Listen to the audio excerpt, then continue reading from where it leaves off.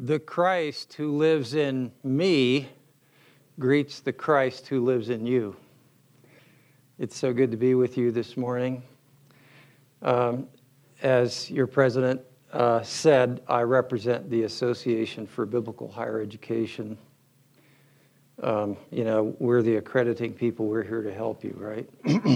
It's true. We want to help you, not be the inquisitors. But ABHE is a network of about 200 colleges across North America that encompass more than 50,000 students. They span 8 time zones, all the way from the Canadian Maritimes to Hawaii, and from Alaska to Puerto Rico.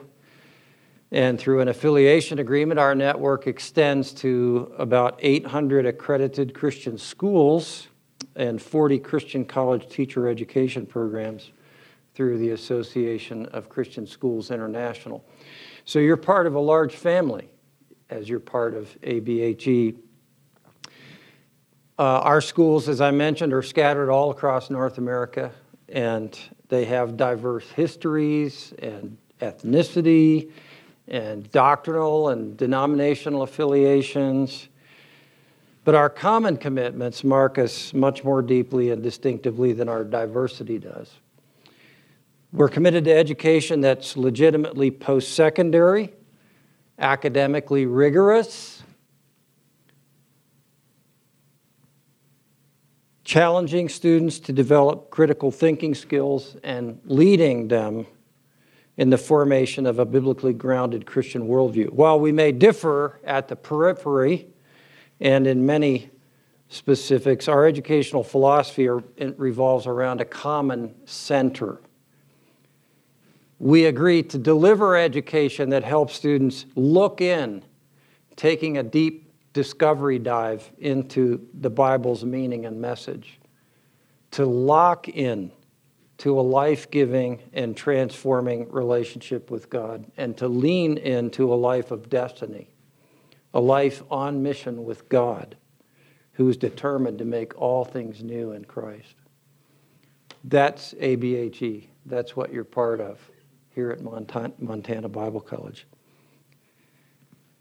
Now, I realize the limitations of your attention span, so let me hasten to ask you to briefly consider the following exhortation from the text of God's holy word from the 5th book of Moses. You would know it as Deuteronomy. Chapter 4, verse 9. Deuteronomy chapter 4, verse 9. Hopefully it's going to be here on the screen when I do this correctly. Only be careful and watch yourselves closely so that you do not forget the things your eyes have seen, or let them fade from your heart as long as you live.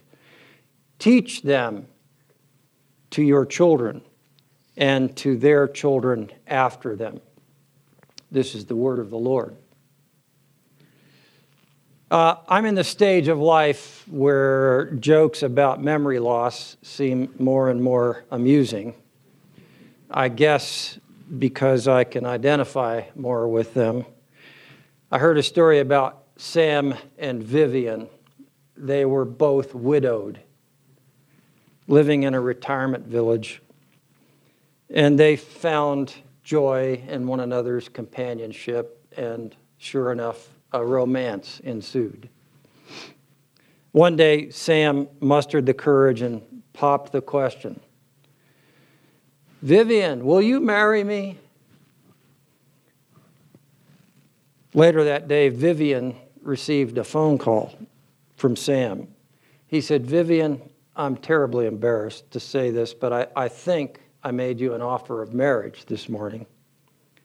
For the life of me, I can't remember, however, whether you accepted." Vivian says, "Oh, Sam, I'm so glad you called. I've been thinking all day I received a marriage proposal this morning, but for the life of me, I couldn't remember who it was that asked.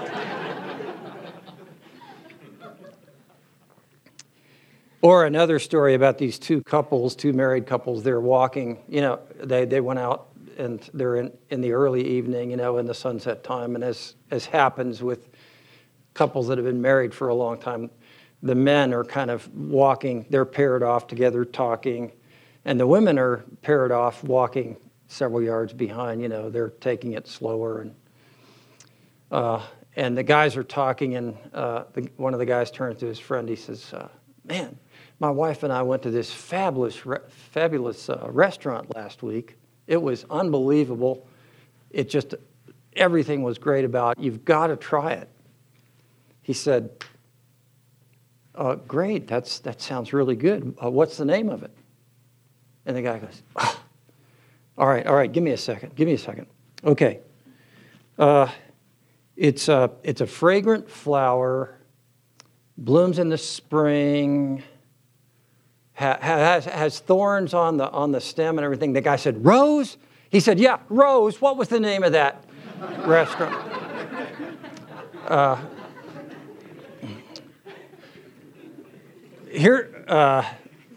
Here's some actual answers that students gave to exam questions where they had clearly forgotten what they were taught. These are actual answers, apparently, from exam questions. What is hard water? The student answered, ice. What is a nitrate? Cheaper than a day rate. Where was the Declaration of Independence signed? At the bottom. Yeah, you know the answer to that. Okay, that's one you memorized. Oh, that's where they collected them from. Okay, good. What is a fibula? A little lie. What is a vibration? Well, there are good vibrations and bad vibrations. Good vibrations were discovered in the 60s. Where was Hadrian's Wall built? Around Hadrian's garden. Name one of the early Romans' greatest achievements. Learning to speak Latin. I took Latin in high school. We used to say, Latin is a dead language, as dead can be. It killed the ancient Romans, and now it's killing me. Well, have a good laugh. But here's the kicker. I've got some bad news for you today. For you students who have sat through hundreds of class hours and devoted hundreds of hours to library research and online research, and you've written papers, and you suffered through scores of examinations, you are going to forget most of it. In fact, dare I say, you have already forgotten most of it. Perhaps some of you are thinking, I want my money back. But really, this news should not surprise you if you're aware at all of the research about teaching and learning. You know the stats. We recall about 10% of what we read. We recall about 20% of what we hear. We recall about 30% of what we see. We recall about 50% of what we both see and hear. We recall about 70% of what we have discussed with others, and about 80% of what we have experienced personally. I'm guessing that you folks here at Montana Bible College will retain more than the average college student because you've been taught by faculty who know these principles. And they design learning experiences according to a transformational rather than a transmissional model.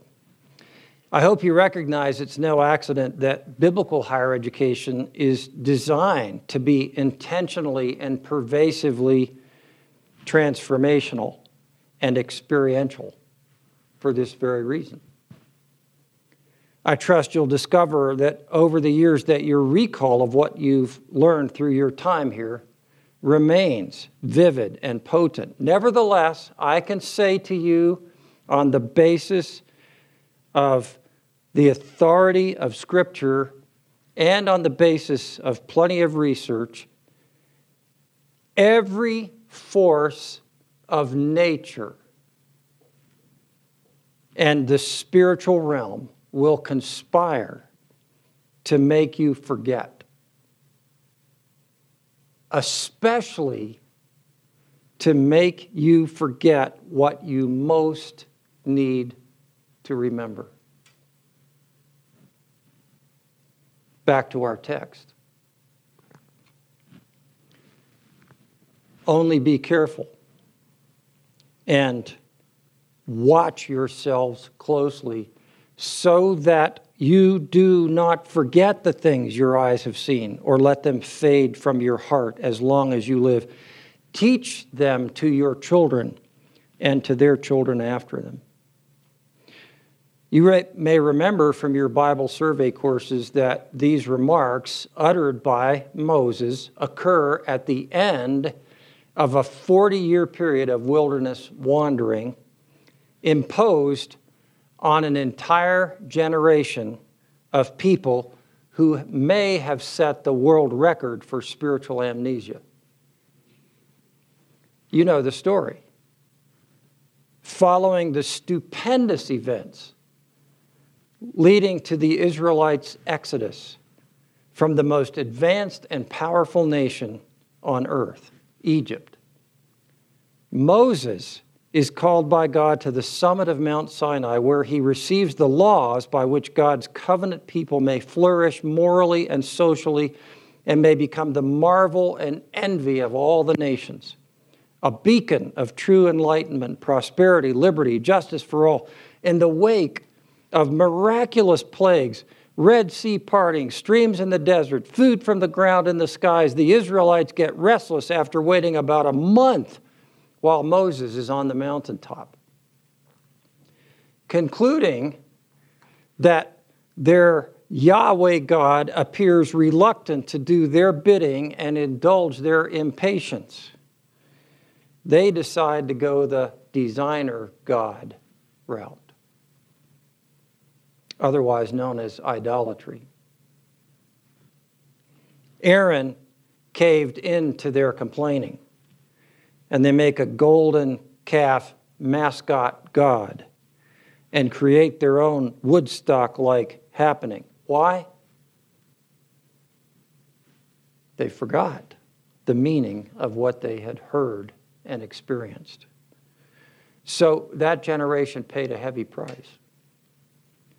They all died off in the wilderness, demoralized, disenfranchised, destitute, forbidden to enter the promised land. Now a generation stands before Moses, a new generation,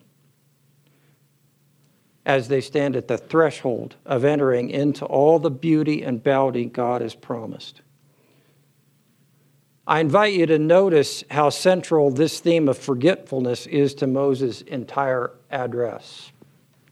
3 times in chapter 4 alone, verses 9, 23, and 31, and at least 9 times throughout the entire discourse that makes up the book of Deuteronomy, Moses exhorts this young generation, do not forget.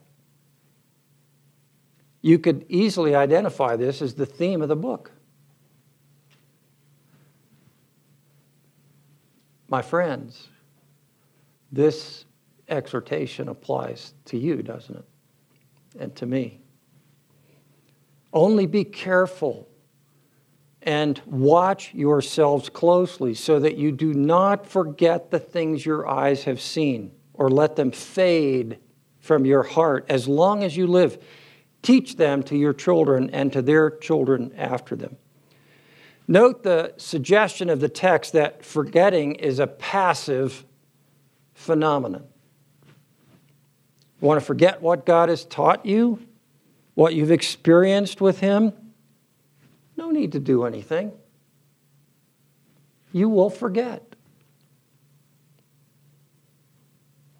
What you've learned will inexorably fade from your memory.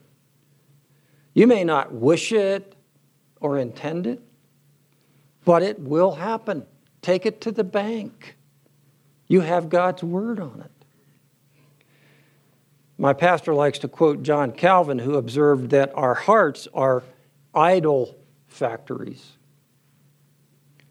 An idol is anything to which our hearts look for significance, sustenance, security, or success, apart from the only one who can truly and purely deliver all those things, our Heavenly Father.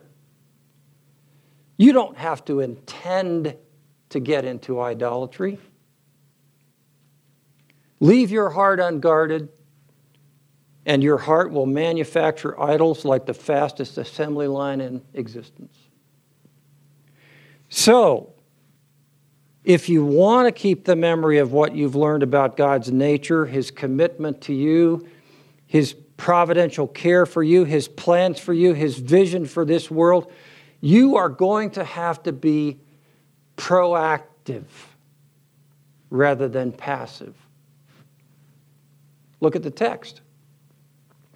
Only be careful and watch yourselves closely so that you do not forget the things your eyes have seen or let them fade from your heart as long as you live. Teach them to your children and to their children after them.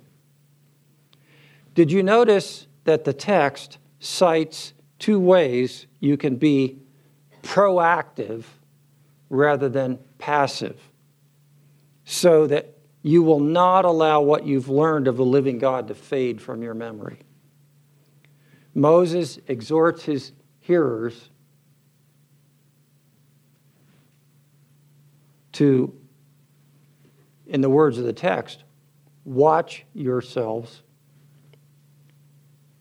and teach the next generation. Up here on the screen, I've put the words rehearse and retell. What's the secret to being proactive relative to this tendency to forget? The text tells us, rehearse and retell. The word watch here is more accurately rendered keep a watch, set a guard over your soul. To rehearse what the Lord has done for you is one of the most fruitful spiritual disciplines you can exercise. May I encourage you to find a means of doing that? Start now. Make it a lifelong habit. Warren Hoffman served as a lay leader in my church youth group during my middle school years. I vividly remember how he told us over and over again that he and his wife had kept a ledger book in which they recorded prayers and answers to prayers over more than 30 years of marriage at that time. Warren Hoffman had found a way to be proactive rather than passive in order to remember the works and ways of God. When I assumed the leadership of ABHE now 11 years ago, I decided to do something similar. So an official addendum to our ABHE planning document is what we call the God Chronicles. At our annual staff retreat every year, it's coming up first week in May. We're going to do this again now for the 11th time, I guess. We spend time every year renewing and updating the record of more than now 50, 60, 70 major instances in which the evidence of God's commitment to and engagement with our team's lives and work together has been unmistakable. These are things where the fingerprints of God are all over it, and we all know it. But you know what? We're going to forget it if we don't write it down and rehearse it every year. So we're going to take time, several hours during our staff retreat to go back over that list and thank the Lord in prayer and to go back over the last year and add to the list. Just one way of being proactive rather than passive. Look at the text. Only be careful and watch yourselves closely so that you do not forget the things your eyes have seen or let them fade from your heart as long as you live. Rehearse them. And then what's the second thing? You notice the text cites two ways. Watch yourselves and rehearse. Teach the next generation. Oh, I forgot to tell you. You remember that list of statistics about learning? You know, we remember 10% of what we read and on down the list. I forgot this one. We remember 95% of what we tell other people.